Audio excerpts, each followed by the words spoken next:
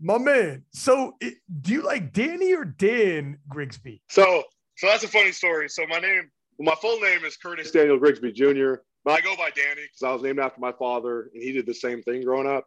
But I switched it to Dan underscore Griggs because it was more catchier, right? And you see, it's not that I give a shit about cloud or anything, but like I just thought it'd be easier. It used to be Danny Grigsby underscore 3 way back when. And then I don't know, Dan underscore Griggs is just, it's more catchy, it's easier to remember. So I just switched it to that. But I don't mind Daniel, you know. Yeah, hey man, you ain't gotta tell me. I changed my name from Ryan Lapadat to Six Pack Lapadat because it flows off. Whatever flows easier, man. Yeah, you gotta easier to remember. Oh yeah. If you have a son, are you gonna call him Danny so he's the third?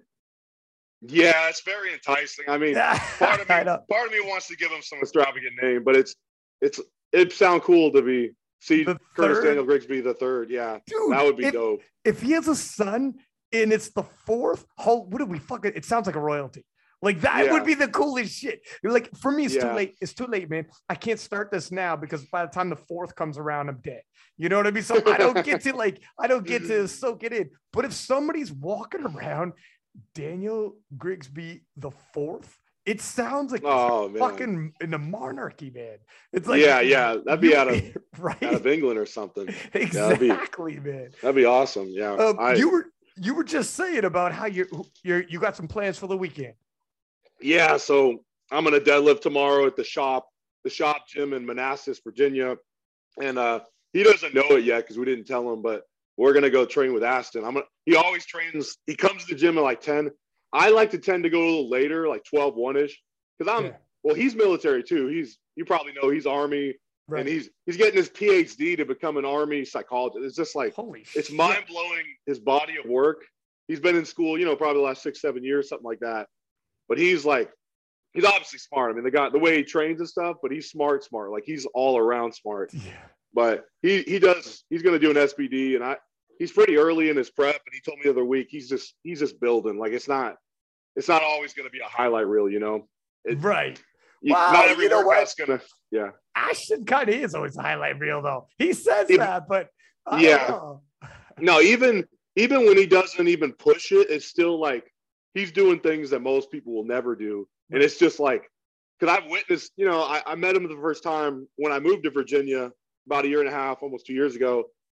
I still remember the first time, and every time after, it hasn't wore off. Like every time I see him lift, it just ceases to amaze me. Like you get used to it, but at the same time, you just put it in perspective, and he's like, wait, now he's bulked up. He's like 230, maybe 235. Yeah. But he's like, his SBD days are insane. They're legendary, man. His SBD days are like legendary at this point. It's crazy. He's I didn't know that. I knew he's in the military. I didn't know he's actually going for psychology. So would he be helping military veterans who have seen war and like need some help? Or so the way he explained it, now I don't know extensively what he's going to do, but he's going to stay active duty and possibly be a part of a special forces unit, because Army, they have the Rangers and the. He has to finish school. Yeah, he still has to finish school, but he wants to work for a special forces unit and be a psychologist there. So he'd still be active duty.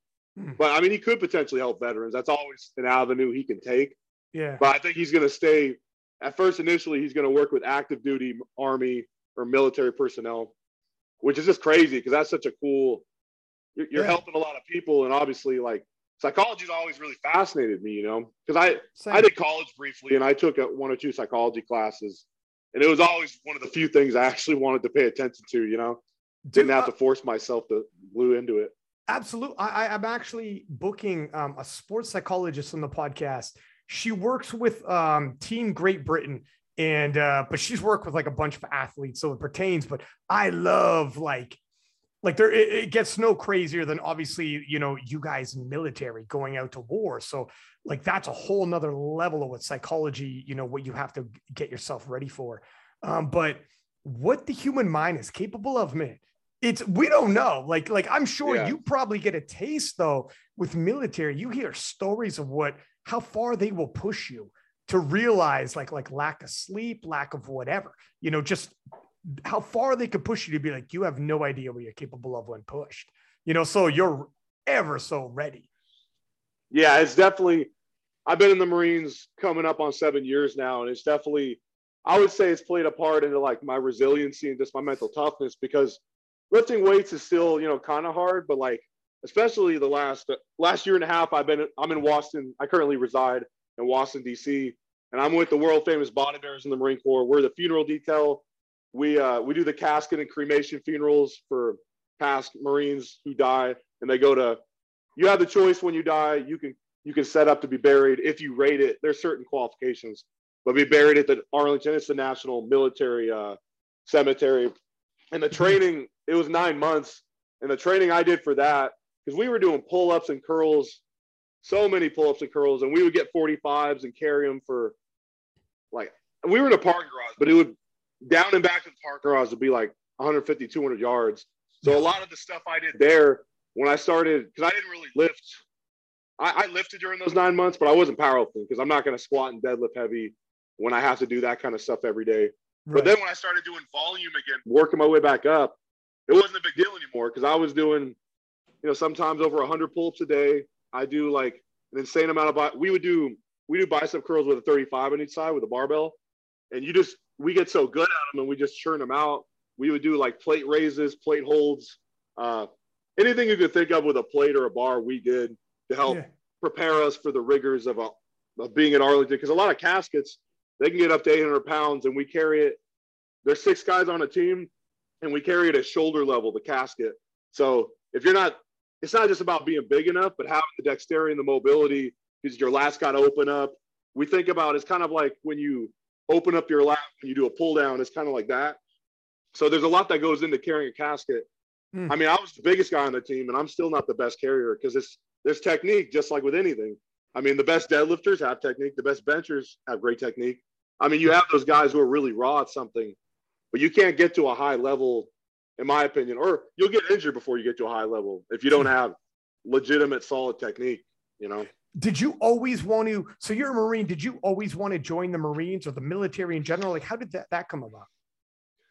Yeah, so all throughout high school, I mean, it never really crossed my mind because I don't come from a very, military-oriented family. The only person who served in my immediate family was my grandpa, and he got drafted in Korea, so it wasn't voluntary. So, like I joined when I was right before my 21st birthday, and it was kind of because I was at a point in my life, a crossroads where still didn't really know what I wanted to do, and I was going to go the trade route, be like a plumber or electrician. And then I said, I could do that in the Marines, and my mom was not about it at first. She was like, you need to figure your life out. I'm like, okay. After a few weeks, I'm like, okay, I'm going to join the Marines. And yeah, but she changed her mind once I got through boot camp. It's like, because you see all these movies, right? They don't help the cause. Jarhead, this is what I was thinking when you were talking about like boot camp, the Marines. It looks like fucking like nothing you'd ever seen, man. It looks absolutely terrible to try to get through. Yeah, it's definitely you do a lot of running. Sometimes we did PTs. It was actually kind of fun doing PTs with logs. We would just we would carry them and then do anything you could think of with a log and pull-ups. It's just about getting you uncomfortable because, everyone, we come from different backgrounds and you go to boot camp and everybody gets their head shaven. You all become universal. You all wear the same clothes. So everything is just teaching you, hey, it doesn't matter what you were before. Now you're all one and you're all going to act and do things a certain way. So it was definitely the hardest part because I'm from Oregon originally. And I went to, in boot camp, how it works is if you're considered, they split the U.S. in half. West Coast goes to San Diego, MCRD, and the East Coast goes to Parris Island, South Carolina. So in San Diego, it was nice. I mean, the weather was not, it wasn't horrible. I definitely didn't want to go to South Carolina. But, missing home. But then it's crazy. It's been 7 years since I lived in Oregon, and it's just flown by. It's just like anything else. Like, you start getting in a groove and you have shit going on in your life, and then time, it just seems like yesterday was 2015, and I was getting ready to enlist. And at that time, I had started powerlifting a year and a half before I joined the Marines. So it probably was like, when I joined the Marines, I honestly thought I might have never powerlifted again because like everyone else, I was like, I'm going to Afghanistan. I'm probably going to go to war. I didn't want to, but I was accepting that it's a possibility, right? Because like I said, you see all the movies, everyone's going to get shipped off somewhere, right? But we're at peacetime and things are kind of different right now, luckily. So it didn't end up being that way. You know, for my first 4 years, I was at Camp Pendleton, which is in Oceanside, California. It's about 40 minutes north of San Diego. And then I went on a deployment in 2018 to Australia. That was cool. And I'd rather like 6 months in Australia was pretty. That was fun. That ain't bad, man. Hey, look, that's not like your grandfather in Korea. I'm telling you that right now. Yeah. I mean, Australia is peaceful. Yeah, it's like it's not a wartime deployment, but it's still a chance to go to another country. And you know, it was Australians are very laid back. I mean, compared to our military, the Australian, I think they're called the Australian Defense Force. Their army, it was just like we would try to. Our Marine Command, you know, our people in charge. Okay, we're waking up at 5, 6 in the morning. PT, they'd be like, "No, let's try 8 or 9 o'clock." Like they were just like, "What the fuck?" They're just like, we're in their country, so it's not like we can make the rules. But yeah, and we did some training. We go to some training areas, and it got really hot in Australia. The humidity, I mean, they get 80, 90 degrees with insane amounts of humidity. So compared to the U.S., it was hotter than anything I ever experienced.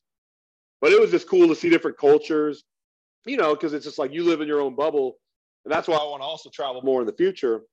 But, you know, you don't realize how different, I don't want to say different in a bad way, but like how people live, like everything's different in a different country. And that's cool. It opens up your mind to like, wow, I'm really so small on this earth, you know, like I'm in America and it's a big place, but there's so many different places around the world where they do cool things and they do things a different way, have different customs. And that was really cool to me experience. 100%, man.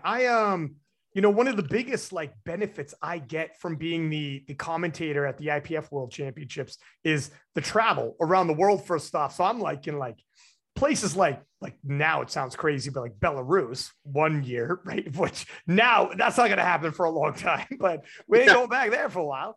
But we were in Belarus, but to like Sweden and like I'm going to be in France commentating and like I haven't been to Asia.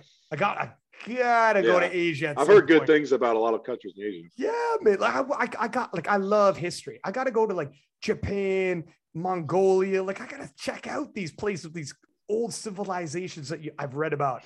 But you're 100% in terms of like you realize how small we are. You know, like I'm in Canada, but like North America, so to speak. We have like the same basketball, the same hockey, the same baseball, the same music, the same movies and TV as America, right? Like we kind of, when I go to US, it's not like culture shock. When I show up, it's the same old, right? Like no one can tell like, oh, where are you from? They're just like, I'm just a dude there. But when you leave North America and you go to Europe and go to like Germany or France or Italy, dog, it is different. You, like you said, you like realize, man, there are people like totally different language, completely different histories, completely different like foods and music and like culture. And you're like, man, it's a big place, man. And you meet people and talk to them, and you got similarities but tons of differences, man. One of the cool things too is we were in Darwin, Australia, which is a very northern city in Australia, and there was a lot of like, you know, bars and hostels and stuff, and a lot of people would backpack from Europe. They go from Europe to Australia. And that's a popular backpacking destination. I think it's because of the scenery, because where Darwin was, there's a lot of good places to hike, and there's like reservoirs and other things from what I remember. So that's what draw, and people would backpack all over Australia. But from what I was hearing, usually start in North Australia and you work your way down. So I met people out in town from France, like literally all parts of Europe. And I'm like, damn, you know, why are all these people from Europe coming to Australia? But it's just backpacking and other reasons bring people to any other country, you know. The thing with Australia, man, you hear stories. There's like a million things that can kill you in Australia. I don't know how true it is. Is it really? Yeah. Like you hear stories about like I'm sure in the cities everything's fine, but it's the temperature and the seclusion of it. It's so isolated that you got some crazy shit that lives over there. And if you leave a city and you get lost in like wilderness or whatever, you're going to come across some shit that's like from like Narnia or something. You're going to come across some shit you can only see in a Disney movie. Oh, right. Oh yeah. Like I'm trying to remember some of the things, because when we got to the Australian base, they had like they had this guy come and he talked for like 20, 30. It was a good amount of time, basically about everything to watch out for. And he's like, yeah, but obviously there's spiders. There's, obviously along the coast, there's like jellyfish and stuff. I would never jump in Australian water. You can't pay me enough to do that. I wouldn't, sharks. Yeah. Even sure. like they were saying the dirt, at least in Northern Australia, they said it had like a bacteria in it. Not that I would want to roll around in the dirt in Northern Australia, but even the dirt could potentially be harmful to you. So that tells you a lot about even like if the dirt is poisonous, not poisonous, but there's a bacteria where if it gets inside you from rubbing into your bloodstream, it can be fatal. So I'm like, shit, there really is nothing I can feel safe about here. But nothing ever really happened when I was there, luckily. Like no one ever, people would fuck with the wildlife, but they learn pretty quick. Like you don't, it's the one place you don't want to risk that. They have like a Star Wars Sarlacc pit. They're like, yeah, that's real. Actually, that was filmed in Australia. It's that's legit. But every now and then we lose a tourist to that thing and it just keeps rumbling. So when you started powerlifting, like along the times when you were in the Marines, like stationed around, like how did this happen? How did you end up lifting weights and finding powerlifting, and how did this come about? So growing up, I did multiple sports. I did football, basketball, baseball, and track and field. Football I did for 8 or 9 years, track and field for 7 years. Baseball and basketball was until I was in 6th, 7th grade. And then I cut those sports out because I realized 3-4 sports is too much. So I kind of started to specialize. But I did a year of college football. And afterwards, I was like, college wasn't for me. And I wasn't going to stick around just for football and getting a ton of debt, from college. So I dropped out. And then I was going to this gym. And a few months later, I met this older gentleman by the name of Ken Tootin, and he kind of took me under his wing. And I did a meet, kind of impromptu. There was a meet at our gym in the summer of 2014. And so in my first meet, I squatted like 480, 500 in wraps, but it wasn't really wraps because like I didn't know what wraps were, but I just got to the meet, like, you got to put wraps on. And they literally, the guy who wrapped it so loose, it started falling off as I was squatting. So I wasn't getting anything out of those wraps. But yeah, ever since, I did like 2 meets with wraps, but I'm strictly sleeves now. I haven't been able to figure out wraps. And to me, the trend is becoming more of like raw with sleeve, like to me, that's more appealing because it's like you just go out there and you do it. And plus you don't got to worry about having 1 to 2 people wrap your knees, making sure you do it in time. There's just too many factors that would stress me out. So I just stick to sleeves. But then I benched 275 my first meet, and this was at 220, and I deadlifted 600 conventional. Yeah. And then from there, I was like, oh, this is fun. It was kind of like an athletic pursuit.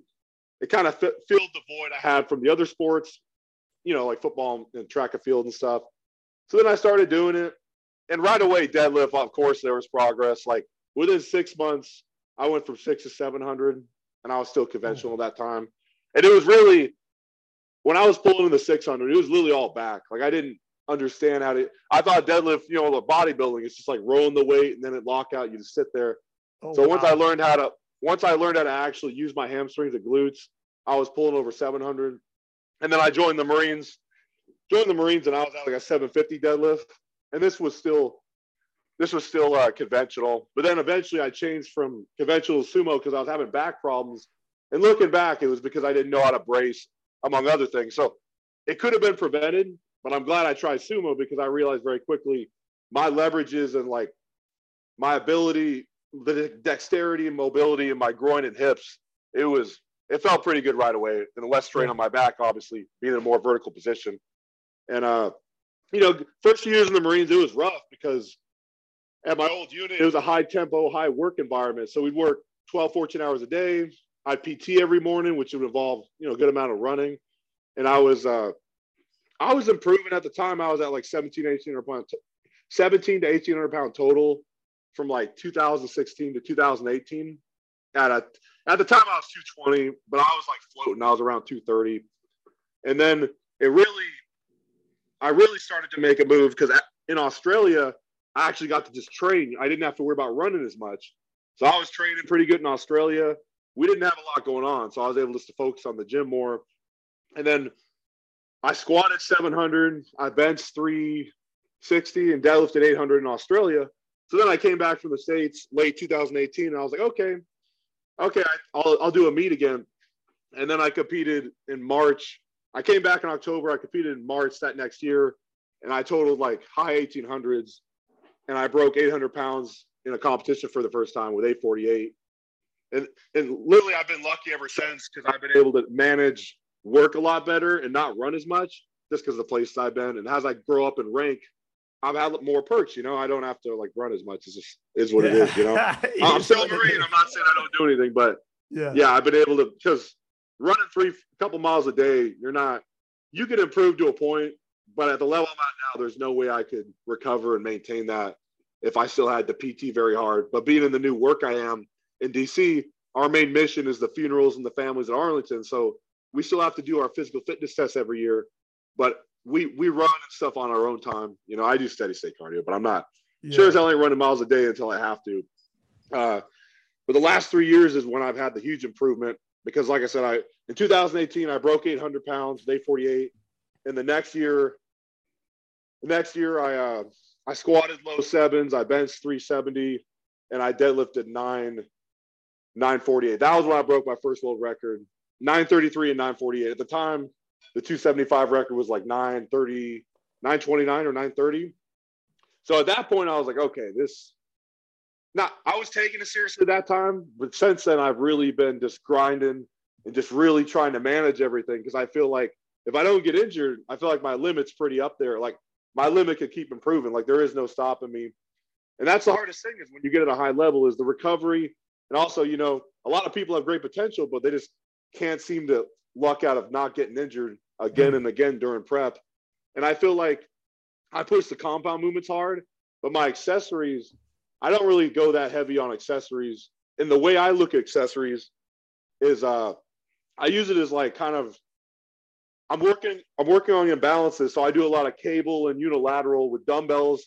I don't like doing a lot of barbell accessories because I did reverse grip for years and my lats are if you were to see me with my shirt off, my right lat, it opens up more. So when I bench, a lot of times it's hard to stabilize. Yes, man. You get that? 100%. 100%. I've told people with the mixed grip for deadlift, eventually you get off like asymmetrical. 100% that's going to happen. It'll go down into your right hip is what it'll go down into your hip. The overhand hip and everything gets tighter the whole way down, my man. It sucks because it's gotten better. And like I said, I do a lot of unilateral work, but even to this day, it's still because bench, it affects me because like I said, naturally, because my right side opens up more, naturally, I have to literally force my left side to open up and stabilize. And then on squats, a lot of time the bar is lopsided on my back because when I pull my back together and then I pull my lats down, my right one opens up more. Yeah. So it's just frustrating, but I work around it and it hasn't really hurt me too much. On deadlift is the one exercise where I can kind of get away with it the most, like not letting it affect me. But yeah, squat and bench is just hit and miss sometimes. Because if one of the lats if my left lat isn't firing, my right one already opens up a lot more. It's kind of like I'm hoping to God I don't like get too imbalanced. Yeah. But I mean, some people, they can make reverse grip work. Like people tell me, so normally I'm on the knurling. Oh, your underhand, if you spread it out slightly more, it'll even out. But even then, I still feel like your underhand's going to subconsciously want to contract more, just because of it being in a rotated position. And I think hook grip, I mean, I remember in 2000, when I first started powerlifting, I did hook grip in high school, with the Olympic list for football. I was doing 200-300 pounds. I wasn't doing obviously a crazy amount of weight with it, but that was my introduction to hook grip. And then after I realized very quickly that I was developing an imbalance in my back, I started doing hook grip for deadlifts. And I honestly feel it's the better choice if you can do it. Obviously, I mean, if your hands are small, but I think you and other people said it for, if a Chinese 100-pound weightlifter can do hook grip, like I feel like that in itself, shows that it's possible if you work on it.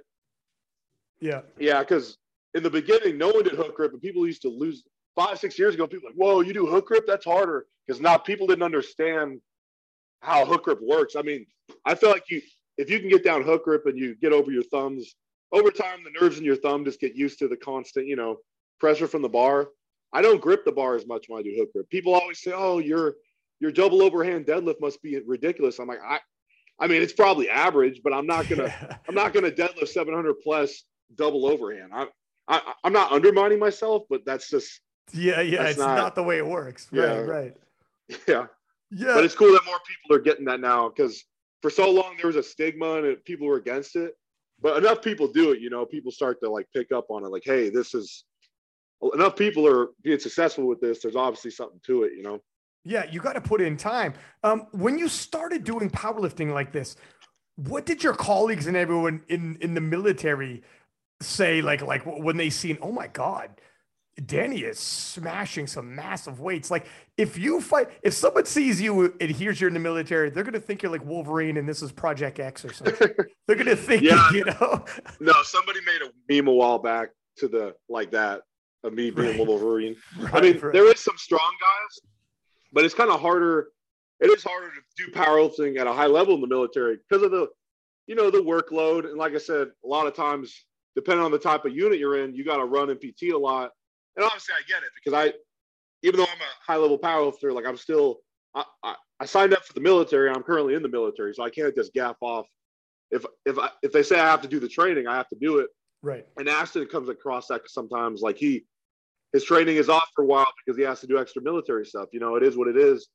But I'm getting out next year, so that'll change eventually. But it's definitely hard to juggle. And obviously body weight wise, I've had to eat. I mean, I've always had a good appetite, but to get above 250, I really had to start eating a lot more. Like I eat 5 to 6 times a day. Normally 1 to 2 of those are shakes. Like I do a little bit of mass gainer with peanut butter and bananas. But I just have a fast metabolism. So running and stuff, or even when I ran, in order for me to gain weight, I'd have to eat 3 to 4 quality, like beef or chicken and rice meals, plus a couple shakes. And if I'm still hungry at the end of the night, I'll eat more, because I know the lifting and all the activity I do every day, it's like, now I'm not going to eat like shit, but there's no way I would ever get fat eating clean, healthy food if I eat a little extra of it, Do you know how many calories you have a day? I normally around 5,500. And shit. Oh, damn. Yeah, it's a lot, but I don't know. I've slowly and gradually built up that. It's not like one day. Right. I went from like 3,000 calories. I'm like, you know what? It's go time. Let's throw on an extra. That's where most people get wrong is I've never really bulked. Like I don't believe in straight bulking, because if you bulk 10, 15 pounds, like most of the time it's just water weight. If you're eating quality food, you can maybe put on 1, 2, 3 pounds a month, maybe, or every 6 weeks. Yeah. And that's better, because that's going to be more like long-term weight gain, and plus me being in the military, I could never gain too much weight with my constant activity level. But every 4, 5, 6 months, I was slowly, and I've done this over years. So I've been powerlifting 9 years now. So it's like periodically I gain 3 to 5 pounds a year, which seems like a lot, but when you break it down into every 3, 4 months, that's a pound, or maybe 0.8 of a pound. Right. People get nearsighted, especially on social media nowadays. Like if you look like 5 years from now and give yourself a plan, whether it's diet, lifting goals and stuff, it's a lot. I like breaking stuff down segmentally, because when I started, this is crazy, but when I started powerlifting in 2014, my lifetime goal was a total of 2,000 pounds. Because at the time, regardless of body weight, a 2,000 pound total was insane, right? And to me, I was like, and I didn't know things were going to change. I didn't know that everyone was going to evolve like they did. So I was like, I'm going to squat 800, bench 500, deadlift 800. That's what I thought would get me to 2,000. But obviously, things turned out a little different. But I gave myself 10 years to reach that goal. I was 20. I was like, by the time I'm 30, I'm going to put out, consistently train and eat right. And I wasn't like, in a year or two, I'll total 2,000. It's great to be aggressive and have huge goals, but you need to break it down, in my opinion. So then it's more attainable, and you have those little wins to look forward to, at 5-10 kilos do a lift. Hell yeah. Let's build on that. I'm still going towards the 800-pound squat, but guess what? I hit this PR, this whole cycle. I've been consistent. Like I look for ways to show that I'm trending in the right direction, Yeah. I mean, if you don't have, if you reach your goals that quickly anyways, it doesn't say much for your goals. Like in life, it's about the journey. How are you going to last 10 years if you reach it in like 6 months, man? That's not, what are you going to do with the rest of your life, man? When you first got into powerlifting, did you have people you looked up to or people that you followed or like, because 2013, 14, it was kind of a point in powerlifting, like before the social media part really took off. You know what I mean? Yeah, it was totally way different back then. I mean, yeah. Back then, obviously, I thought Dan Green was badass because he was like Dan Green was like a Greek god. I mean, because early 2000s, you know, the mentality, Powell's would just be like, I don't care, I'll get fat, I'm about performance. But he was one of there's probably people before him, but maybe his presence, he made me think, okay, I can get big and strong, but I don't need to become a fat, you know what? Like I can do this the right way and do it healthy and not over, you know, because you see a lot of there is a lot of jacked old school powerlifters, but it was mainly the multiply people that were really fat. Yeah, but, God bless. God bless them. Yeah, I'm actually getting a CPAP pretty soon here. So, dog, I got a CPAP. It changed my life, man. Yeah, man. Okay, awesome. Changed your life, man. It works. Yeah, I'm excited to try it. I just did the sleep study, and obviously I failed it. So I don't know how long it'll take. I'm gonna go back again so they can measure.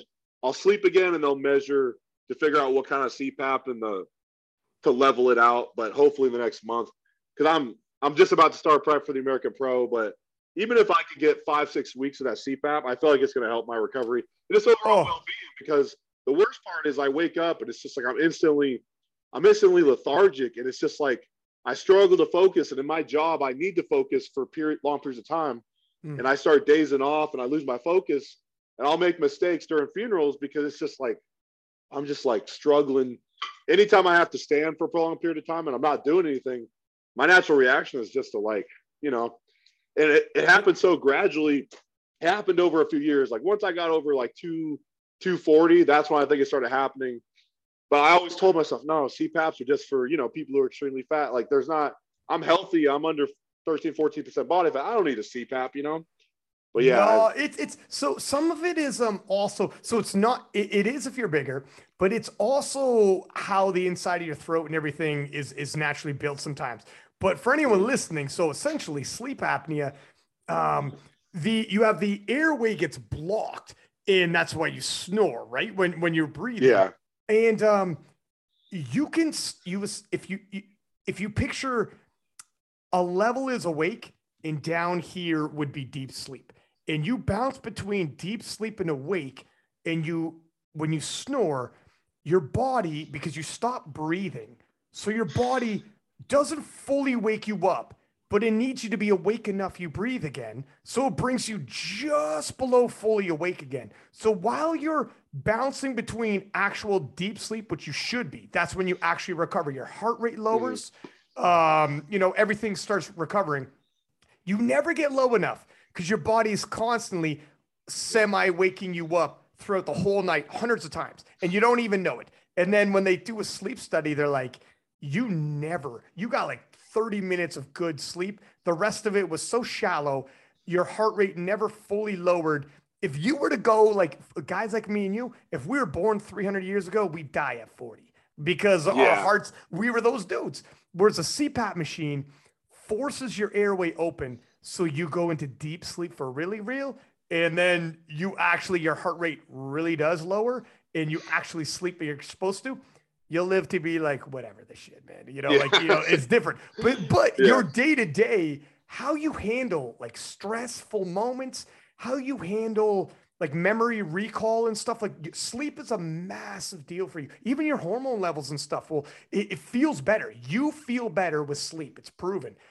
So dude, you're gonna love it. Once you get your CPAP, dog. I'm shameless. I pack that shit with me everywhere I go. Every trip you go on, man. I don't even care. People they're like, "Are you embarrassed about it?" I feel like I look like Maverick from Top Gun when I got that thing on. I don't care, man. It is what it is, man. But I mean, it's gonna improve your quality of life. So who cares how bulky or? I mean, it's not incredibly bulky, but I actually tried. I bought one off Craigslist like 6 months ago, but it just wasn't the right one because I tried using it in all the different settings. I couldn't get one, and I wanted to get it through the military anyway. So then when I get out, my military health claim, I can claim in sleep apnea. That's a lot of money for your.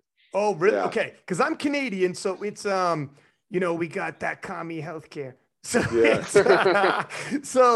it mostly is covered, but I had a buddy who was in the Canadian military and he was like a fighter pilot and he was like afraid to get tested because if he was diagnosed with sleep apnea, I don't even think he could fly a plane. So he's like, he's like, I don't even know if I got it, but I'm afraid. I know I snore, but I'm afraid. So he's like, yeah, in jobs like that, like I said, any job where there's peak, like as a pilot, you have to be and that's honestly, I've heard at least in parts of the American military, a lot of pilots take stimulants, like, Adderall, like other kind of stimulants, because you're doing a hyper-focused job where your life and so much is on the line. Yeah, stimulants are pretty common, I think, in those types of jobs. But even then, you still shouldn't mask you getting a good quality sleep. Like that's always going to be the best thing for you. Yeah. Well, that's the thing with Adderall is like those like an amphetamine is, it's funny. I just heard a podcast. The podcast host, I listened to an MMA podcast and the host was talking about, he went through a tough period of time. His mom like committed suicide. Is very difficult. And he was in the military. He's a Marine actually. And he was talking about, he was taking Adderall for a little bit to keep himself like to focus and whatnot. But he said like he could not sleep because it's a crazy big stim. And your body does become addicted to it as well. So it's difficult. Oh yeah.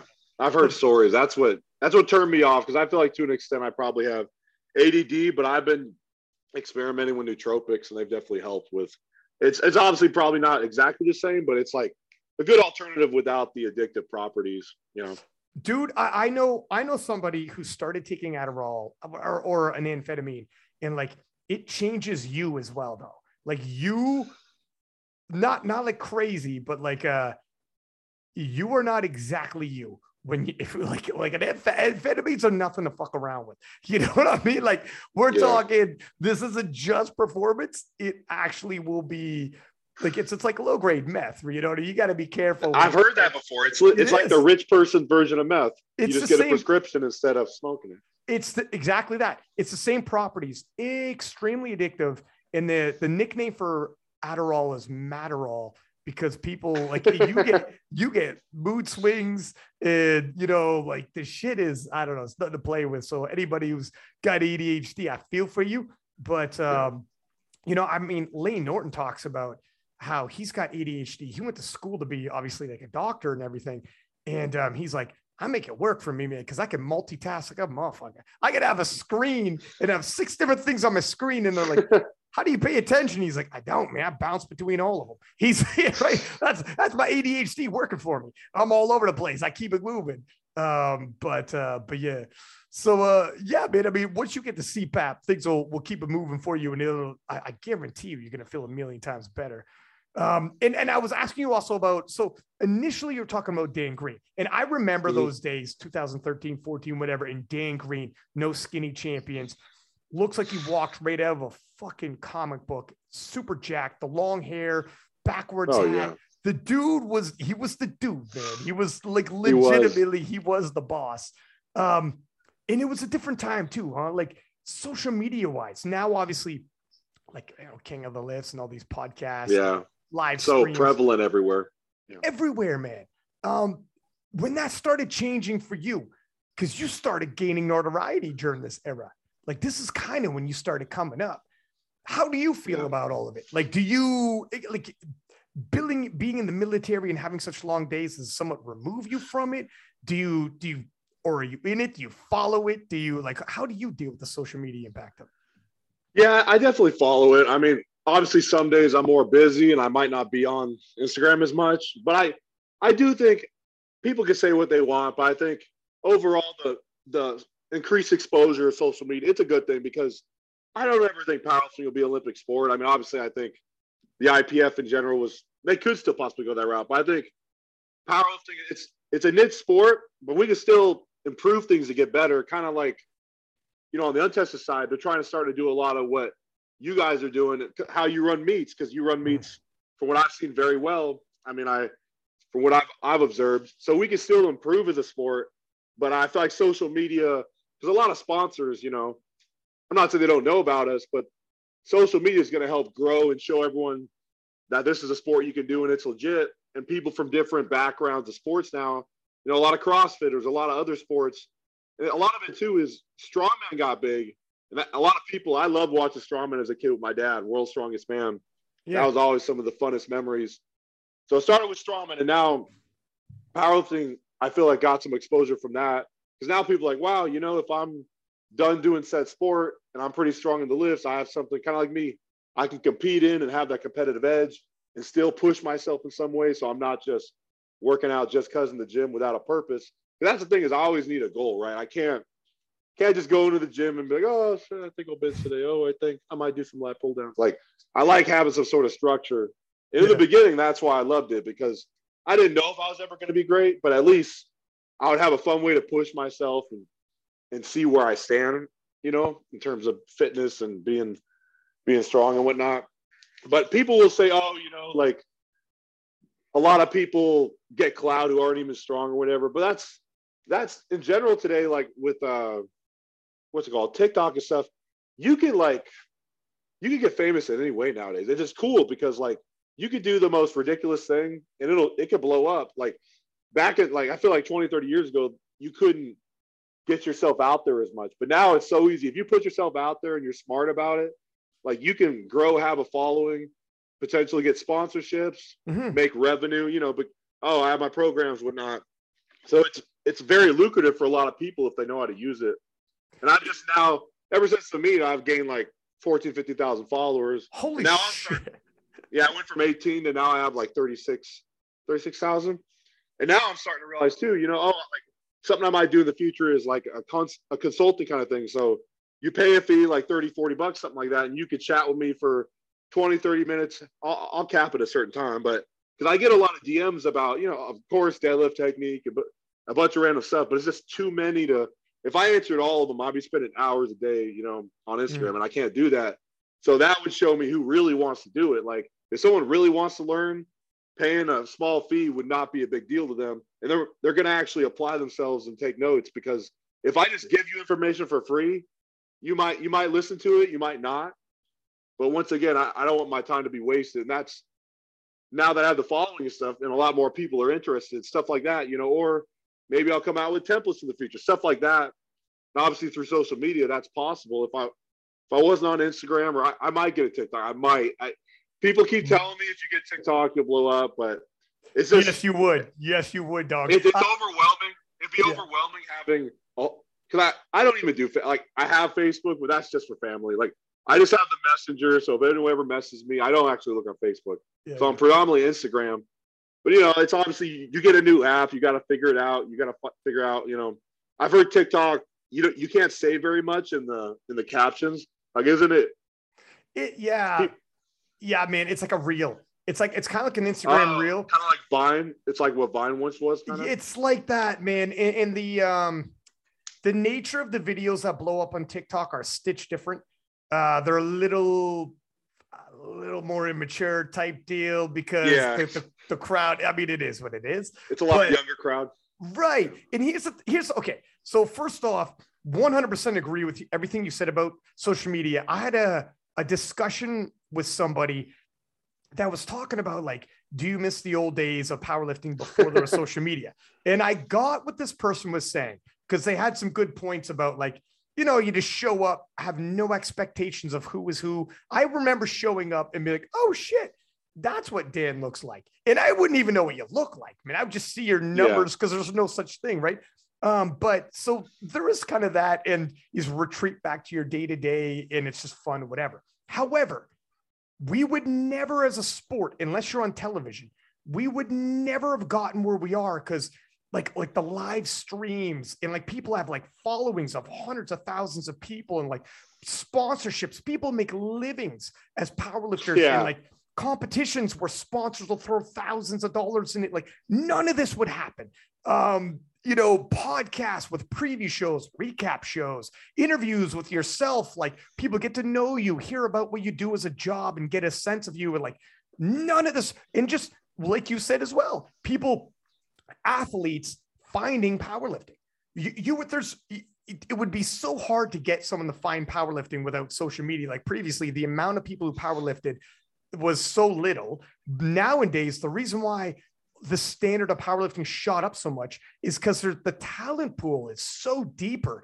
We got guys we got freaks like Ashton Rauska walking around who are now powerlifters. He might not have found powerlifting. He might have ended up doing football. And then when he's done, he's done. You know, like now it's like, no, sir, you know, come to us. We'll take you, young man. Like it's, so 100%. I know what you mean. Like in terms of positive, negative. Yeah. There's negatives. People do some negative shit. There's some bullying and shit like that. Some things get ugly, dirty, but you gotta negotiate on your end what you view, who you follow, who you reply to. You know, I've taken a route kind of like Russell Lowery. He takes a route where it's like, you don't have to reply to everybody, and you don't lose face by not replying. As a matter of fact, you look bigger when you don't reply. You look like, sometimes when you reply to someone like, holy fuck, I can't believe you replied to me. And I'm like, and then I realized I shouldn't have replied. I'm like, oh no, I lowered myself. They didn't even. I blew my cover. That's it. They thought I was too big. I should have stayed big. And it's true. It's like, even if not big by following, just big by character. You're bigger than that. Oh yeah. You know what I mean? I don't care how many people follow you. You can be bigger than that bullshit. Don't let someone pull you into some shit. You know, there was an example, like, I think it was a few weeks ago, or it was right after the meet. So this guy, I don't know, like I've never done this before, but I just felt the reason to do this. So this guy on my post, I think it was my meet recap post, he commented, oh no, it was right after the meet when I did 785 for double conventional. And this dude tagged his friend, and he's just like, yeah, bro, do this. He's not even doing 800 pounds, and like sumo's bullshit, blah, blah, blah. And then I just roasted him, or I tagged him in the story. And then I went on his profile, and he's my same weight class, untested, and he's totaling like 1750, 800 pounds. And I'm like, and I said something like, how, of all people, how are you to like even conventional, I would smoke you. Like I would, he deadlifted 700 pounds conventionals last meet. I was like, I could literally keep warming up with your literal max conventional. And looking back, I was like, I probably shouldn't have done anything. And then, you know, people laugh, but then I was like, afterwards, I was like, you know what, maybe I could have just let that go. But like in the future, I definitely won't. Because sometimes people, even if it's bad publicity, they want to egg you on just to try to make it about something else. And then afterwards, it was just kind of like, I was like, man, I don't need to get caught up in this. It doesn't, like, there's always going to be people who hate on you no matter what you can do everything right, and people will still try to pick you apart for the most minute, pointless thing, you know? And I'm starting to realize that, because when you don't have a following, it's kind of like whatever. But once you get a certain amount of traction, and like I said, you repost me, a whole bunch of pages repost me every time I deadlift or do something now. A lot of people, it brings a lot of good people, but then there's always a few who are just like salty. It's always about deadlifting, obviously. It's just like, oh, of course, sumo.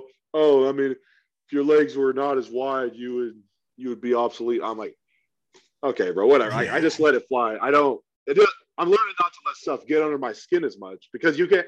If every person who said that got under my skin, I would just be unhappy all the time. I would want to like throw a table over something, you know? I would never be like, you got to learn to mitigate stress and know what really matters, you know? You know what I used?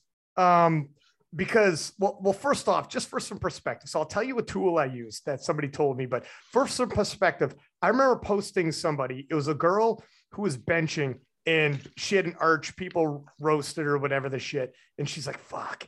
And I slid into her DMs like, listen, I seen a couple comments and some of the comments were shitty, but I was like, if you look at 10 shitty comments, and that feels like a lot, when 10 people jump on you, you're like, fuck, man, that could fuck up your day. But then I was like, you also got like 2,000 likes. And then I said, look at some of the likes and like these world champions, like, hey, Steffi Cohen, it's Steffi Cohen or whatever. And she's like, say less, I'm good. And I'm like, don't let 10 dickheads change the fact that 2,000 people liked you. Yeah. And the problem is, as humans, it's the noisy 2% that you'll remember a bad comment, even if 2,000 people give you props. 10 people talk shit and you're like, damn it, man, that fucking hurt. You know, it'll bother you. You're like, shit. And then what I also noticed is if I clap back and I talk a little shit back afterwards, sometimes I actually one time did. And I went at this dude and I like, I kind of did what you did. And I reposted, I found his bench and I reposted his bench because he wasn't attacking me. He attacked someone I had posted. And I felt almost like I made that person obligated. Yeah. I made them vulnerable. And I'm like, I'm going to stick up for the person. So then I went, grabbed his bench. I'm like, well, take a look at the homeboy's bench that's talking shit. And then the thing is, okay, initially some people like laugh and like, yeah. And then a couple people reached out who follow and were like, man, the one guy was like, you're bigger than that, dude. That's not you. That's not you, though. That's not how you conduct yourself. And that actually fucked me up. Danny, I walked away like, that isn't me, man. And I actually was like, I don't feel good. Like the next day when the joke wasn't funny anymore, I was like, I actually don't feel good. I hope that guy doesn't feel bad about himself. You know what I mean? I was like, fuck, man, I'm not the dude who bullies people. I don't like that. So I was like, shit. So then I started using this tool. Somebody told me, who's on the podcast, having a conversation like this. And the person said, try not to take things personal. She was like, it was Jen Milliken. She was like an IPF world champion at one point. She was like, there was a time when I took everything personal. If the weather was bad and I planned a picnic, it'd be just my luck. As though the weather was bad because of me. Like some people, she was like, I used to walk around taking things personal. This is just my luck. Or, oh, if you say something, I'm taking it personal, like it hurt, like whatever. And so even if you said it towards me, 99% of the time, that person, it's not you. There's something about them. Like the guy who commented on your sumo, he is not living up to his own expectations. He fucking wishes. So it's about him. So he goes at you, but it has nothing to do with you. You know what I'm saying? Like, you know, I love that. That's so true though, because when you break it down like that, it's just about what someone else is lacking or what someone else, your achievement is making them realize their faults or making them realize, wow, I totally could be better. This person is better, but screw them because said reason. Right. Yeah. You know, it doesn't matter what it is. Like I joke sometimes, obviously, about like, guys with great squat benches. I'll just jokingly just like, imagine if I was like, you know, like that or something. But like, I still respect those people because just, it's like, and this is what I don't get is powerlifting. A lot of people who follow the sport, they've never really done it, or they're just kind of like, they're like casual fans. And it's like any other sport, if you have an inherent advantage, like if you're in track and field, if you have a longer stride, like people don't say, oh, that's unfair. That 3,000 meter world champion, her legs are way longer than everyone else's, so she can take bigger strides and conserve less energy. You don't hear people saying that.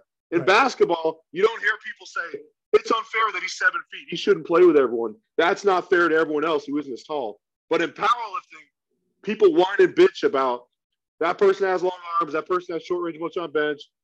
Like, it doesn't really happen in squatting. You know, people with short legs, it's like as soon as they open up their hips, they're at parallel. You know, obviously, I wish I could have that, but it's not, I don't take that personal because we're all built different. We have different leverages. Now I'm great at deadlifting, but obviously bench is taking some time to come up. I'm definitely a decent squatter, but like everybody's leverages give them advantages, but it doesn't mean you're automatically going to be great if you had said leverages, you know? Not everybody with an extremely wide bench is going to be, with a short range of motion, is going to be a world record bench presser. We've seen it, you know? And even like, even if you have thoughts and critiques, there's a way of articulating it without trying to attack somebody and make someone feel shitty about themselves. That's more like when it's like, when someone gets shitty and aggressive with me and like, dog, the problem is the bigger the following you get, you'll end up, people be like, did you know that? Like, it's, so, you know, you're talking about people trying to lure you into giving them some shine. A trap. Yeah. It's a trap, dog. I end up with like memes and all types of shit. And I'm like, I don't even know about it until someone tells me like 6 months after the fact. And then, you know, if things get weird, you're like, what the heck? But you don't bite into it. But if you realize that it's actually nothing to do with you, man, they don't know you. They don't give a shit. They're either like, it's something about them that they're not getting enough of, or it's a trap and they want you to go back and forth like a rapper might who disses another rapper. You know, like if you're a rapper on the come up, you're gonna diss Drake and be like, please say my name in your next album, so everybody knows, so you don't fall for it.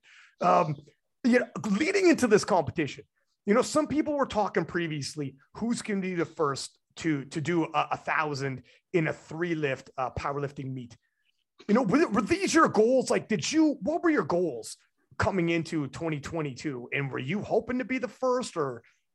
So after the showdown last year, I pulled 970, and I tried 1,000, but I just lost my balance at the top. I think part of it was just my back and stuff. It rose, and I was in a bad position to lock out. But I felt like it was more so mental. Like when I attempted 1,003, I felt like I was a little scared, you know, and I felt like I could have, if I would have had a better mindset, I would have possibly gotten it. So then, you know, after the meet, it's like September. For a few months, I'm just kind of you know, in limbo. I'm training, but I'm not really pushing too hard. And then around like November, December, I decided, okay, I'm trying to remember when I decided I was going to do the American Pro, but my plan was, okay, I'll do a meet early in the year and try to pull 1,000, do a full meet, but obviously squat, I didn't push hard, PR and bench, and then pull 1,000. And then at the American Pro or whatever meet I was going to do later in the year, I wanted to total 2,250 to 2,300. So that was my schematic, my framework. And so, like I said, November, December is when I decided, okay, I'm going to do a meet in the springtime. And I ended up deciding on the meet I did only because it was just the closest one I could find. It was in Virginia Beach, Virginia. It was 3 hours away. I couldn't find one closer. And like the 2 or 3 feds around, like USPA and this other fed, I don't remember. But I just showed that meet. I'm like, whatever, Virginia Beach should be fun. And throughout my prep, I knew I was going to pull 1,000. And the thing is, I didn't know until weigh-ins I physically went to weigh-ins that there'd be a kabuki bar. So I was kind of worried at first because, you know, I had heard things about, oh, it's extra whippy, you know, knurling's crazy, blah, blah, blah. And so part of me wishes, because I knew I would have had 1,000 on the Texas bar. I don't care what people say. Obviously, the kabuki bar can help if you know how to use it, but it was my first time using it. Like, I didn't get to train with this bar beforehand. And now, actually, ironically, a second. I don't know if you see it. Yeah. There he is in all of his glory. I got it yesterday, actually. And I got it in black oxide because I like the silver's okay, but I like black's my favorite color. It's cool, man. Yeah. And I've heard the Cerakote. So the kabuki bar you could get in silver, black, and like a red Cerakote. The 2 other versions, the knurling is slightly less aggressive because of the coating. So that's also a plus. I mean, the knurling is still going to be ridiculous. I'm going to break it in tomorrow. Tomorrow I'm deadlifting, and I'm going to do 960. It's either 963 or 968. I usually do more accidentally, but I'll actually stick because I don't. Usually my top set, I'll pretend I miscount and I'll just add like 2 to 5 pounds, but I'm doing 968 for a double, and then I do 3 back down sets. Obviously the weights vary, but I do 1 top set at a heavier weight, and then I have my back downs. I'm doing 3 sets of 6 back downs at 870, and then 2 other weights, I think low 800s. But where was I going with that? Oh yeah, or what were you gonna say? No, sorry, go ahead. Yeah, so back to the kabuki bar. So I did the 1,025 was on the kabuki, but the whip was just, you have to really be slow and controlled because if you rip it off the floor too hard, it's going to throw you off. And any excess of speed and movement, like the way certain people pull, they would have to change the way they pull because you can't be aggressive on this bar because it'll expose you, and the whip will just feel like a tsunami or a bamboo bar. It just won't stop whipping at the top if you're too explosive bringing your hips through or just off the ground in general. So now I'll get to train on it a little bit. But I've already started trying to be more controlled off the ground, even weeks prior. But the kabuki is just a whole different. I love the knurling, but it's a whole different level, man. It's just, it's wild. People don't know sumo's so like technical, and so many things can go wrong with a sumo pull. At the top, like everything can be fine, and you lose it at the top. Even a down upward movement, and you're like, yeah, it's frustrating because when I did conventional, now albeit I only got up to like not only, but I got up to 770 conventional, and then I switched to sumo. Well, conventional, it's like you can pitch forward, you can kind of lose position. And if you're strong or if you're able to keep grinding through, you can kind of find your way back into position. But with sumo, if you pitch forward, it's game over. There's no like correcting yourself. There's no like, okay, I have 900 plus pounds and I'm like an inch over the bar. I'll just like, no, you're going to fall on your ass. Yeah. That's the only frustrating thing is like I'm getting better at being more controlled and being able to push through reps. But if my positioning is ever horrible off the floor at lockout, it's not going to look pretty. So like deadlifting in general, to me, is a big part about starting position. But with sumo, it's like your starting position is like where you end depends on your start. You know, if you're not set from the ground up, like the rest of your pull is not going to translate, in my opinion. And this is kind of where people start developing like routines before they pull sumo. People do it before they pull any deadlift. But I know outsiders see these routines, and to them sometimes it's funny or whatever. And if you made certain lifters like a silhouette and totally blacked out silhouette, I could fucking tell you who's who based off of what they did before they pull. I'm a powerlifting nerd though, because I'm reposting every day. But there's something about it that like the routine gets you in motion for like the proper setup, the proper pull, the proper dynamics. Everything is like paced. You know what I mean? It's like to the beat of, like you're dancing to your drum. You know what I mean? Where it's like bang, bang, bang before the pull, and then bang, bang, bang once the pull starts. And now you're like pacing and doing it properly. It's hard to like articulate how this shit happens, but like, because certain people are like, they're doing this for show. They're so extra. And I'm like, man, I'm telling you, even if I deadlift by myself, like I do things the same thing. Yeah, you know you're still going to like, do your same setup. It's not going to change. It's not for other people. People who don't know, that's another thing they say online is like, why are these people so extra? I promise you it's not. It's hard to articulate why people do it though. You know, like a routine before they did. Yeah, you know, everybody, it's kind of just how you perceive and think about things. Some people, I'm not gonna lie, my routine kind of came about because of Dan Green, because he would like get up to the bar and then he would just like, you know, he would pack his lats, but he would do it kind of he'd bring his arms out like this. But I do the same thing, but I get up to the bar, I get my foot in, you know, opening up my legs, and then right before I go down, I partially brace. Like I'm not fully bracing, but I'm just bracing enough to where I can feel the belt. And then do I do it 2 times? Yeah, I go like this twice, and it's just cueing my lats. Okay, I'm about to start packing my lats. And then I grab down to the bar, I wiggle my lats in, and then I fully brace and spread the floor. But I just, over time, it just kind of, not because obviously Dan Green was an inspiration behind that, but through time, it just became muscle memory. And what I've noticed is once a routine becomes ingrained, it also helps with just probably the mental, like you said, sports psychology too, because when you do the same thing every time, it gets ingrained. Once it gets ingrained, even if I'm nervous, sometimes I still get nervous for lifts, but once I set up and go through the most of my setup, my mind shuts off because my body is doing what it's programmed to do, what I do every day, day in and day out. So that's the cool thing about once you have whatever your optimal setup and routine is, it helps get your mind right. Because once I take my breath of air and I start doing this, my mind is just like, okay, I'm just focused on the bar and getting in my position. Nothing else matters. Everything else is a blur to me. And next thing I know, I'm lifting the weight, and then it just happens in an instant. You know, that's what you want. You want to get to that point. That took me years, a lot of reps to figure out, okay, this is what I want to do. And you got to do it a certain amount of times for it to become ingrained in a way. But yeah, that's my take on it. That's a really good, I think you're 100% right, man. It becomes like, it brings you back. Like this is the same as training. Mentally cues you.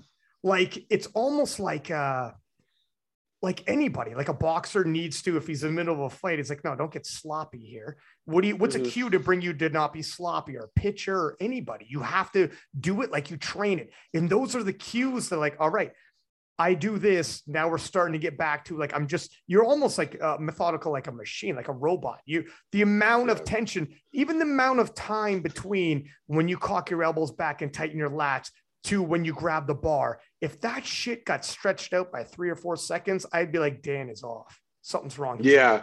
You could tell when someone sets up, like if they're tentative and they're not confident, you see it. you could call it when they're getting to the bar, and then it reflects most of the time. Like I've never, if you see someone set up and they know how you set up and it looks off in any way, their head's not right. They're just like overthinking or whatever, but they're not trusting themselves enough to stick to what they've been doing. Right. You're like, what was that all about? Like Taylor Atwood came to Powerlifting American Nationals. He was injured. He's doing squat and dead. That's well below his like PRs and stuff. And he approached, like, if I didn't tell you what the weight was, you would think it was like his fucking PR weight. And I'm like, that's how professional approaches it. And I have seen in like my years of commentating at like the world championships, you see a lifter come out and they have the exact same setup every single time. And then when they're about to hit a PR, every now and then that happens where, let's say you do the double pump and you tighten the lats and then you go down. But before you went down, there was like an extra few beats and an extra few seconds. And I'm like, there was definitely a stall there. There was, and I'm like, that took longer. That changed. Something's in Dan's head. That is not, he didn't turn off. He's not an autopilot yet. You can tell, man. Sometimes I can still get through it. It's not the end of the world, but like, oh, there's some mental duress going on right now. But yeah, it's hard to explain to people, man. No, and this is something too, is like, obviously there is peaking for a meet is a process and a skill within itself, but I usually pull 40 to 50 pounds more to meet, and I've done that my last 4 or 5 meets. And I think part of why that is because even when I was young, I did sports before I knew what fight or flight was, before I knew what, your adrenaline and kind of just what that all meant. I realized very on that, like, when you're in the moment at a competition, that's not the time to overthink things. And when I'm in front of a crowd and especially I love the showdown, like the last meet wasn't bad, but when I'm in a big crowd, I'm just like, obviously you get anxious and stuff, but I'm like, oh shit, it's go time. Yeah. And then it just dials me in. And like for my last prep, now obviously, like I said, this fluctuated a little bit because I trained on a Texas and then I did the Kabuki bar for the first time of the meet. But my heaviest pull in training was 959 and I pulled 1,025 and I had more in the tank. It wasn't like an RP, like all out 10, So I trust myself at the right moment. I'll make the lifts that matter. Cause I did attempt 983 6 or 5 weeks out and I failed it, but it's because at that time I was struggling with my hips. They were crooked and uneven and it was causing anyways, that's a whole other story.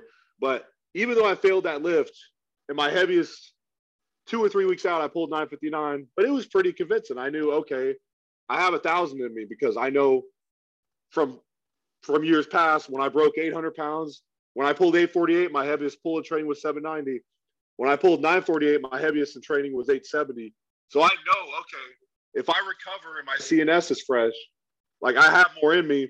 And in that environment, the adrenaline and the fight or flight just narrows in my focus. And I don't worry about thinking because I know that's the moment where you don't think, Yeah. You can never fully replicate a meet environment training. Doesn't matter if you go to a big event and there's a ton of people, just, knowing that it's a competition that, deep inside, like, oh shit, this isn't training. This is a whole nother level, It's, there's something, well, first off, some people perform better in the gym than you do in the platform. And I've never been that guy either. And I don't fully understand. Like, how the fuck does the adrenaline, there's no better pre-workout than adrenaline. You can have no pre-workout at all. Sign up to a competition, have a crowd cheering your name, and the adrenaline is going to hit you. And like, adrenaline is the reason why a deer that's being chased by a predator can all of a sudden start jumping fucking fences and its top speed increases by like however many miles per hour. Adrenaline does that. That is, evolution has put that in your body for a reason. So it's weird to me how some people are like, when I'm at a competition, I like to be calm. I'm smiling, I'm all calm and cool. And I'm like, fuck, man, I'm not that dude. I kind of, although maybe they still feel the adrenaline, but they're just trying to make it not be too much where they miss their cues. I don't know, but I need the adrenaline. Like, I need that, man. Like a big part of it is knowing, in my experience, like I am controlled, but it's like an inner like I'm getting hyped up inside. I don't feel the need to externally show it, you know? Right. I don't need to grunt. I don't need to yell. I don't need someone to slap. No one's ever going to slap my fucking face. Someone I got a few people slap my back, and honestly, it made me want to hurt that person, not hurt the weight. So it's just like I'm more just kind of dialed into myself. But the thing about adrenaline and just fight or flight is like, you kind of got to learn to time it. It's like I'm warming up, and it's like, I'm like, okay, I'm here, I'm there. And then once you start getting close to lifting, that's when you kind of not just automatically let it out.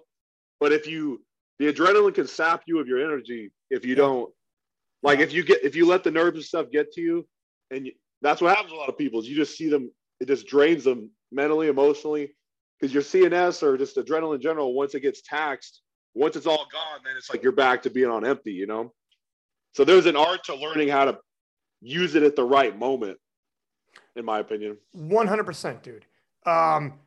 It's not a well that just never runs dry. I wish, but it's not. Yeah, like that is one thing where I have also experienced firsthand and seen it a bunch, where some people start gassing out by the time deadlifts roll around, and it's like you were hyped up on your opener as though like you can't maintain, or very few people can maintain that. Like it's like a fucking video game, and you have X amount of power and the power meter runs down. So use it wisely. Okay. You know what I mean? Like, and you're 100% right.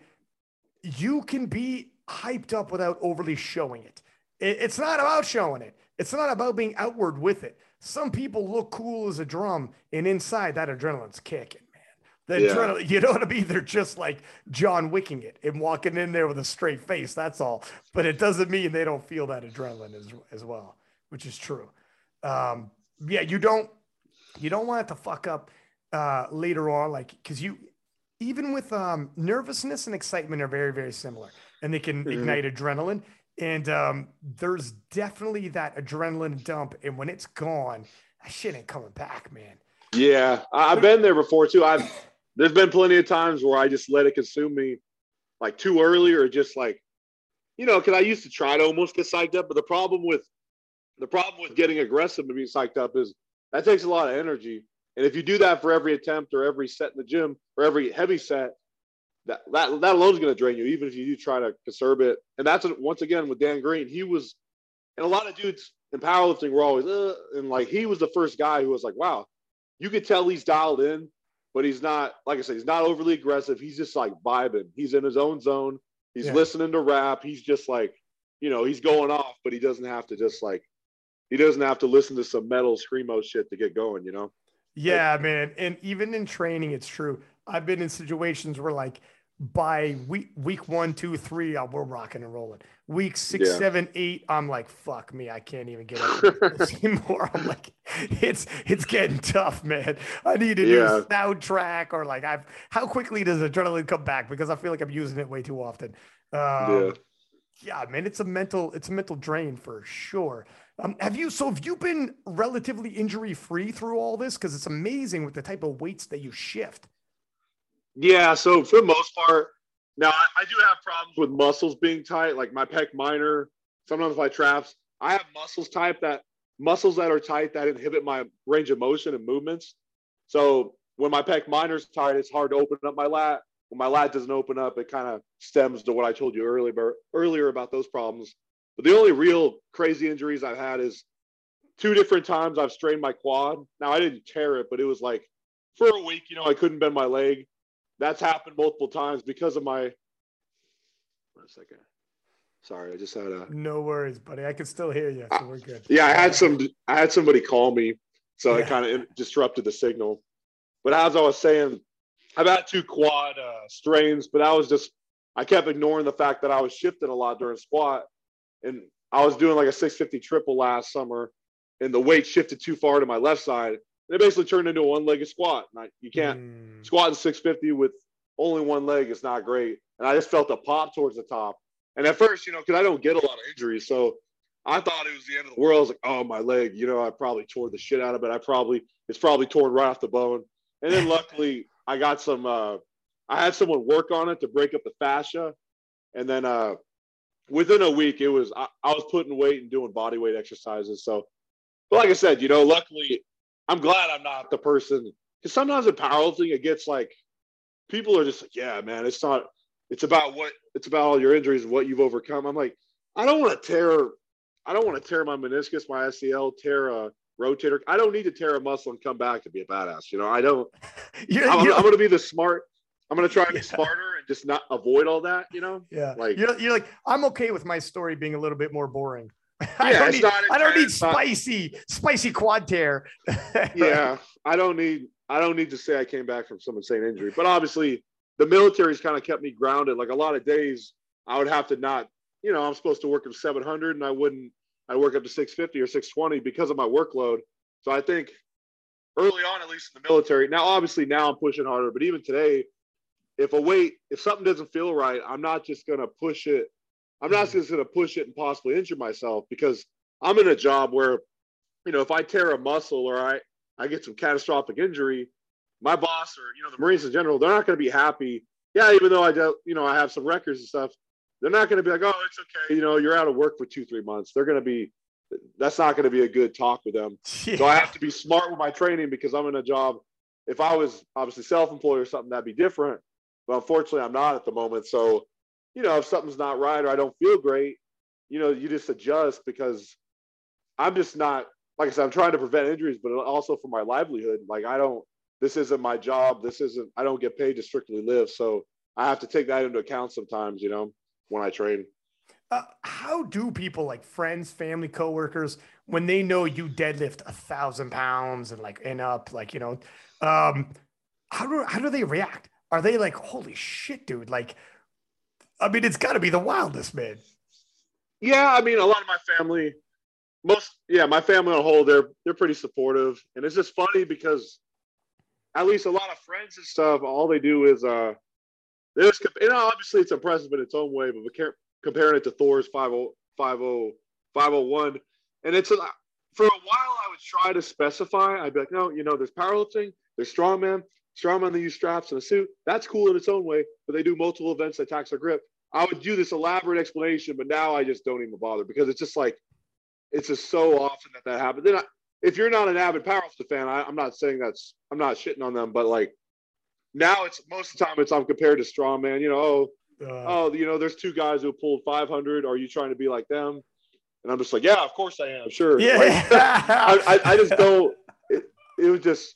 Like I said, I'm learning to not care about certain things, because that tells me if they say that statement to me, that tells me they don't really know anything about powerlifting, you know, because they wouldn't say, hey, you know, are you trying to go after Thor's 501 record? If they were actually into powerlifting and they followed powerlifting, you know, I wouldn't have to explain, hey, I just broke the heaviest of all time, regardless of weight class. I just don't need to say that anymore. Or I'm done trying to explain that, because once again, it's just like, don't waste your time with. Yeah. Like sometimes, man, I find too, where I tell myself fair enough. Cause there are times when, you know, you talk to somebody, they're into something niche that you're not into, and you'll ask them a question because you're just trying to be polite and try to like, hey, I think I know somebody, and you're hoping they just throw you a bone and be like, yeah, okay, cool. And you're like, I'm probably way off, but I know what you mean, where you're like, I'm not going to try to explain, man. It's not worth either time. Like, yeah, that's right. I compete with Half Thor, and we're going head to head in September. But what are some of your like long-term goals? Because you said you're out of the military in a year, first off. And powerlifting's starting to take off. It's starting to take off now. Mm-hmm. What are some of your goals for like powerlifting? And then maybe life goals. Like, are you thinking, all right, I don't want to do this for a shitload longer? Because it's always interesting to me to have a guy like you who could deadlift 1,000 pounds. And then at some point, like, fuck, that must be tough to even think about giving up, to be a normal human being. Yeah. You know? Right? So part of me wanted to stay in government sector, but now I'm thinking, once again, with the social media thing, there's so many opportunities. I'm thinking for a few years, because I want to try to, you know, reach all my goals in the next 5 years. So when I'm 32, 33, be content with that, because I've seen a lot of the greats, once they get in their mid to late 30s, it doesn't end well. Like very few people, I mean, it's cool to say you've been around 20 plus years, but once again, injuries play a toll. And I'm not just going to compete just to say I'm old and I'm still impressive. Like once I realize I've hit my peak, I'll be happy with what I've done. And there's no, yeah, what if I'm in my mid to late 30s and I'm not PRing anymore? I'm not competing. I'm not just going to go to competitions just to show face. Oh, he got top 5 in his weight class. Yeah, once I realize or I've achieved all the goals I want, I definitely want to try to stop it then. I think I'm going to deadlift 500 one day. Honestly, like the way I'm going now, I might even try it at the American Pro. Oh, because, shit. Because literally, like I said, this weekend, I'm doubling my heaviest single from prep where I pulled 1,025. So, like, honestly, if I can double 1,020, maybe 1,030, or even if my last heaviest pull is around 1,050, then I know I got it because I know I pull 40 to 50 pounds more in a meet. That's literally been, and that's not like it is for everybody, but the way my last 4 or 5 meets, my track record has been just that. So I'm going to try to do one of those two things during prep. As long as my coach, Casey Romero, she does like an RPE. She gives me weights and sets, but also it's RPE. So I need to try to stay within the RPE for those prescribed sets. But yeah, if I do either of those two things, I know I'm going to have a real shot. And if not this year, then definitely next year. I definitely think 500 will be there. And obviously, Jamal Browner, I don't know. I always thought his name was Christoph, but is it not? Is it like Krzysztof Wierzbicki from Poland? I heard someone say in an interview they said it different. I don't know. I'm probably it is. Yeah, we're anglicizing. Yeah, we're anglicizing the fuck out of it. It's like to say it properly, you have to pull your tongue out. It's like So with those two guys, I mean, we all have the potential. I mean, I know Jamal Brown just things to bring it all together, and he's definitely looks like he's doing it right now. I mean, Christoph's kind of an enigma because he doesn't. Now, for years, I was the same way. I wouldn't post, but I'm just starting to realize, it's just good. People feel more connected when I post more often, and I do Q&As now. I do all these things where, people can ask questions and I answer, and people get to know more about my life or about my philosophy about training and such. So I am posting a lot more often because I do see the merit in it now. But Krzysztof Wierzbicki, dude, this dude won't post anything, and out of nowhere, he's like, oh, I tripled 1,020 with straps. I'm like, where was the buildup to that? You don't even know. Like, and then he just pulled 490 with straps, and I don't know because he doesn't show everything. And this is the advantage of being kind of like low key is he's pulled 988 in a meet, but I don't know how much he benefits from straps. Obviously, do I think he could pull that right now without straps? No, but he could easily break my record if his grip doesn't seem to be that horrible. Like in the past, I followed him vaguely over the years, even when he was in IPF still. He never seemed to have horrible grip problems. And if your grip isn't horrible, then he should be good for 1,000 plus. I mean, that's just me just kind of insinuating. So, yeah, man, it's going to be interesting. And it's kind of one of those things where now that I did it, it's only going to push. Once people do a milestone, then everybody's just going to follow right after. And then the limit is going to be even more and more pushed. Like a few years ago, I remember when Yuri Belkin pulled 971, like 4 or 5 years ago, something like that. When he did that, I was like, no one's ever going to break that. I thought I would never break that. I was like, damn, it's over, man. Yuri's going to – now I thought he'd pull 1,000, and then it seems like he focuses way more on totals and squat and stuff now. But, like 5 years ago, I was like, 970, it's going to be hard to beat. No one's ever going to get near that. And then, Jamal Browner comes along and chips that, and then the next year I pulled 948. And the next year after that, a year and a half later, I pulled 970. So it's a progression, man. And it's like you said, the talent pool, better athletes overall with better genetic potential.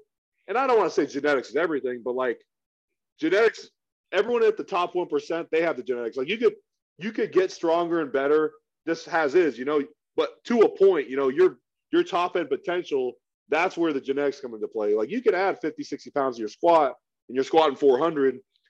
But yeah, there's people who are still improving, even the 700, 800s, 900s. I feel like a lot of your ability to recover. Like I said, a lot of people, they tear ligaments and joints really easy. Like I don't know how to describe it in a genetic sense. But you could see it across all sports, on the professional level. Some people, if they just strung it together and they stayed healthy, they would be a legend. They would be like a Hall of Famer. But it's just they just can't seem to continually be healthy and continually push themselves, So genetics plays a lot of factors. Now, I don't think genetics is everything, though, because if someone works hard, if someone's above average and they work hard, they could beat someone with great genetics if that person does not care and they're not willing to put out. And you see that a lot more often. Just people, they know they have advantages, or they know they can get to a pretty decent level without trying, but then they're just too lazy, or they're just not passionate enough. They're not willing to do everything that it really takes, because they're like, oh man, I don't want to train harder. I don't want to train longer. I don't want to have to, go to sleep earlier, or I'm not going to drink a gallon of water. That's stupid. But the person who's willing to do all that, they're definitely going to improve and have more of an edge than the person who isn't, 100%, man. It will, at the very top end, everybody's a genetic freak. Everybody's working their asses off and doing like 3-hour sessions and crazy. It comes down to the finer points where, like yourself, you go in there and you're saying, if it feels a little off, I'm not chasing bad money because I had my heart set on this double. The weight will change based off that day. Like whoever is like, it's the little decisions you make that'll be like on meet day, you show up and it's there. Whereas some people can work just as hard and be genetically gifted, but they're like, they get bogged down with like, no, man, my heart is set. Tuesday was that day where I'm going for that fucking double. And it's like, man, it's even like 5-10 pounds, whatever. Just listen to yourself. There was a quote, in training, listen to your body. In competition, you tell your body to shut the fuck up. You know what I mean? I like that. I've never heard that before. And that's what it's like. You need it. That day, you overcome and you just fucking do it. But every other day in competition or in training, listen to your body, because you need. It's all about building momentum, because if you're not continually gaining traction, your confidence is not going to be where it should be. And then once you mentally get in your head, you could be strong enough, but if your workouts aren't consistent, and like I said, it's just a prep should be building on itself, like you're like, I don't know how to explain it like a term, but you're slowly on the up. And then once you get to the meet, it's like, okay, now it's time to bring this all together. And that's really a big part of it. I think a lot of people in general just, what was I trying to think of? Well, some people, even when they're riding that momentum, ride it too hard and peak early and leave their best in the game. Doing what they're trying to do, kind of like at the competition, I want to be here, so I'm going up like this, and they're like, fuck, with these numbers I could even surpass. Nah, brother, you're getting greedy. Guess what's gonna happen? Oh yeah, you know what I mean? Guess what's gonna happen? You're gonna peak early, show up at the competition, be like, I peaked 2 weeks ago. Right? Like that's the fine art of it as well, where it's like you do need positive momentum to keep going up, and it is that, like, that's why having a coach is huge. Can I say something about your coach? Casey Romero? I had her on the podcast. Fucking amazing. I love Casey. Like a crazy good, like she's amazing for you because she's a phenomenal deadlifter, sumo as well. She is a fucking killer deadlifter. And had her on the podcast. She is so smart. She was a mathlete. Did she ever tell you that she was? She told me. Yeah. How she has adorable a degree is in that? Statistics. She has a degree in statistics. Dude, it's like she's numbers. You want numbers? So that's her major is stats. And for fun in high school, she was on the mathlete team. And she was a mathlete. It's like, my God, man, you can't make this up. Like, if you're going to make a movie about a guy like you and your fucking coach is like a killer, but also a mathlete, it's like a superpower. Yeah. I mean, I feel like having a math background definitely helps her. Because obviously she has a template and percentages that help make her formula. Like, obviously it's not all just numbers. You have to account for other factors outside of just variable numbers. But it definitely, the way she programs, and a lot of her athletes say the same thing, she knows how to regulate and how to, like, okay, you're feeling off. Okay, we'll drop the weight, adjust the reps and the intensity, and you'll still get better in some way. And we'll just carry on to next week. Like, not a lot of coaches are willing to put that amount of work in or can actually think like, okay, how can I still make this work? She definitely puts out for all of her athletes, which is awesome. It's an analytical mind, like an analytical approach to it. And she could be like, this is the poundage you've been lifting in terms of volume over this week. And this is where you're peaking, and the conditioning wise, if we bring you up to this, and she knows, well, we'll raise the intensity, but I got to keep the volume up. And like, she'll start tracking the numbers and trends per week leading into it. And she knows, well, we don't want to fry Dan. So like, she's got that mind to it, man, which helps. Right. So, and she's a power lifter, so she could apply it. It works, man. It's another thing about powerlifting where you get all types, and people will shock the shit out of you. Like if you, like when you stop and sit down with them and realize like you are nothing like I thought you'd be, with some of these people. But anyways, so you got your short-term goals, and long-term you're thinking, around in the mid-30s, if it starts turning on you, you're like, all right, I'm good to back it up. When all is said and done, and here's a question I like to ask people when they come on the podcast. Mm-hmm. Let's say you're 55 years old and you're looking back. How do you want to be remembered in powerlifting? That's a good question. Like, I know this is the thing is like, I know I'll have my time, but then eventually other people, like, records are meant to be broken, So it would be cool. Like, it would be cool to have some records still 20, 30 years later. So then when I have kids, they could just be like, hey, look, dad's still relevant in some way. But I know eventually that someone will come across, there'll be another one of me who's also equally gifted, has all the right factors. But I just want to be known as just someone who gave it his all, because I literally want to max out. If I gave it everything I had and I knew I couldn't do any more, maybe you might have been able to PR a little bit here and there. But the last 8-9 years, I've done everything I could around my job. I structure my meals. I meal prep on the weekends. I stay up late as fuck at night to make sure I drink enough and I eat enough and all this stuff. And that makes me feel good when I do a competition, because I know no stone was unturned. Like, there's literally nothing else I could have done to prepare in the right way. So when it's all said and done, no matter how many records I break or whatever my highest PRs are, I'll know that giving it my all, like, that's a great feeling, in anything, whether it's life, just family, whatever, knowing you gave everything you had, that's all I want to know I did, And obviously I want to try to meet as many people. I love building relationships and meeting like-minded people, which is also great. But yeah, that's the main, because that would be the worst is, 20, 30 years later, I look back and I'm just like, damn, if I wouldn't, obviously I would never do this, but damn, if I wouldn't have drank and partied and done all this shit, I probably could have been a little better.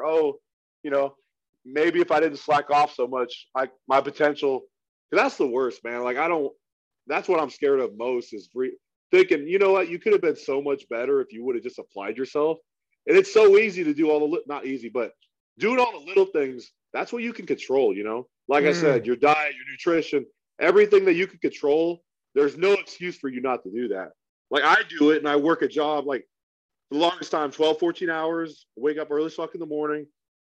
I'm a Marine, and then I do this. And if I can make it work, I feel like most people can, But people make excuses, and it's like, if you really want it bad enough, you can make it work, I feel, And that's for like anybody listening. It's like, do you want it like that? That's how you're going to, how to be Danny Griggs. Yeah. I mean, you're not like, I go out to eat sometimes.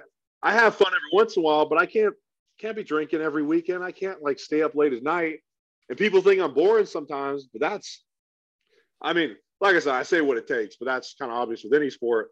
But you have to be structured. You have to be disciplined, because now there's always going to be that one dude who's like a world record holder, a world champion, and he parties every weekend or whatever. Like, there's always going to be that outlier. But like, I feel like you talk to most of the top guys, they're not like that, Yeah. It's really hard unless you're like, I remember watching a video one time, Usain Bolt, when he was like 15, 16, this guy he didn't really take sprinting that seriously, and he was reaching 10 flat in the 100. And then at 18, 19, he's like, okay, I'm going to push myself. In 2-3 years, he runs 9.59. So like, there's not a lot of people like that. He's a once in a lifetime athlete. But even me, like, I feel like I have great genetics, but I would not be where I'm at unless like I said, I'm so consistent in all my daily habits. Like, your habits is what my habits are what make me confident. Knowing I stuck to my diet, knowing I drink enough water, I'm properly hydrated. When you do that for weeks and months, and then your training is consistent along with it, that gives me confidence because I know I'm right where I need to be and I'm doing everything I possibly can. And then I go to the meet without any doubt. Even if my prep hasn't gone great, I know I did everything I possibly could. And that's the sweetest satisfaction you could get, is knowing that you put your all into it.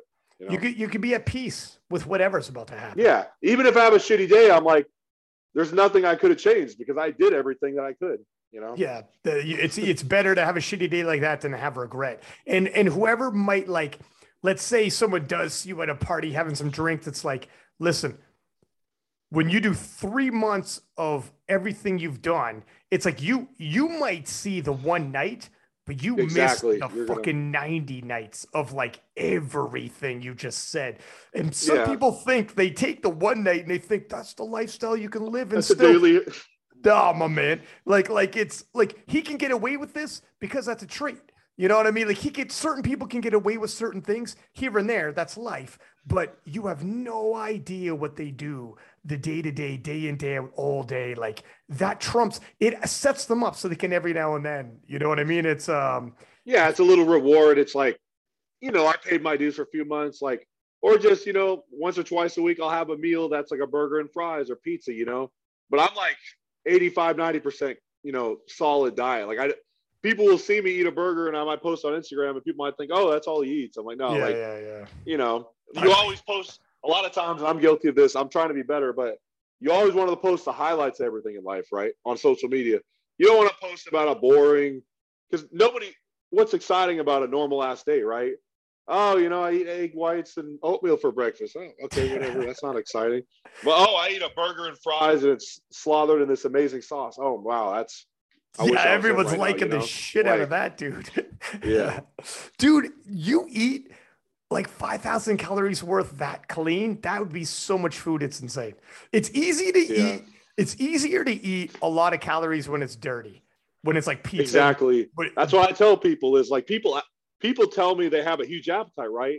And I see what they eat. I'm like, of course. I mean, if I ate McDonald's and God knows what, I could totally smoke 6,000, 7,000, 8,000 calories, but your digestion is going to be shit and it's obviously not going to be healthy for you. But eating like things such as beef, chicken, fish, rice, potatoes, pasta. I mean, I only eat pasta seldomly because white rice is the best for me in terms of absorption and digestion. Like white rice within an hour, I eat between 2 and 3 cups a meal every time with beef or chicken.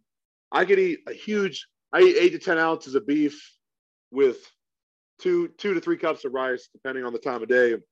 And within an hour, I feel not hungry, but I feel like, okay, I'm not full, you know? Because if I didn't eat predominantly rice, pasta's good, but with the starches and stuff, I notice it's just harder.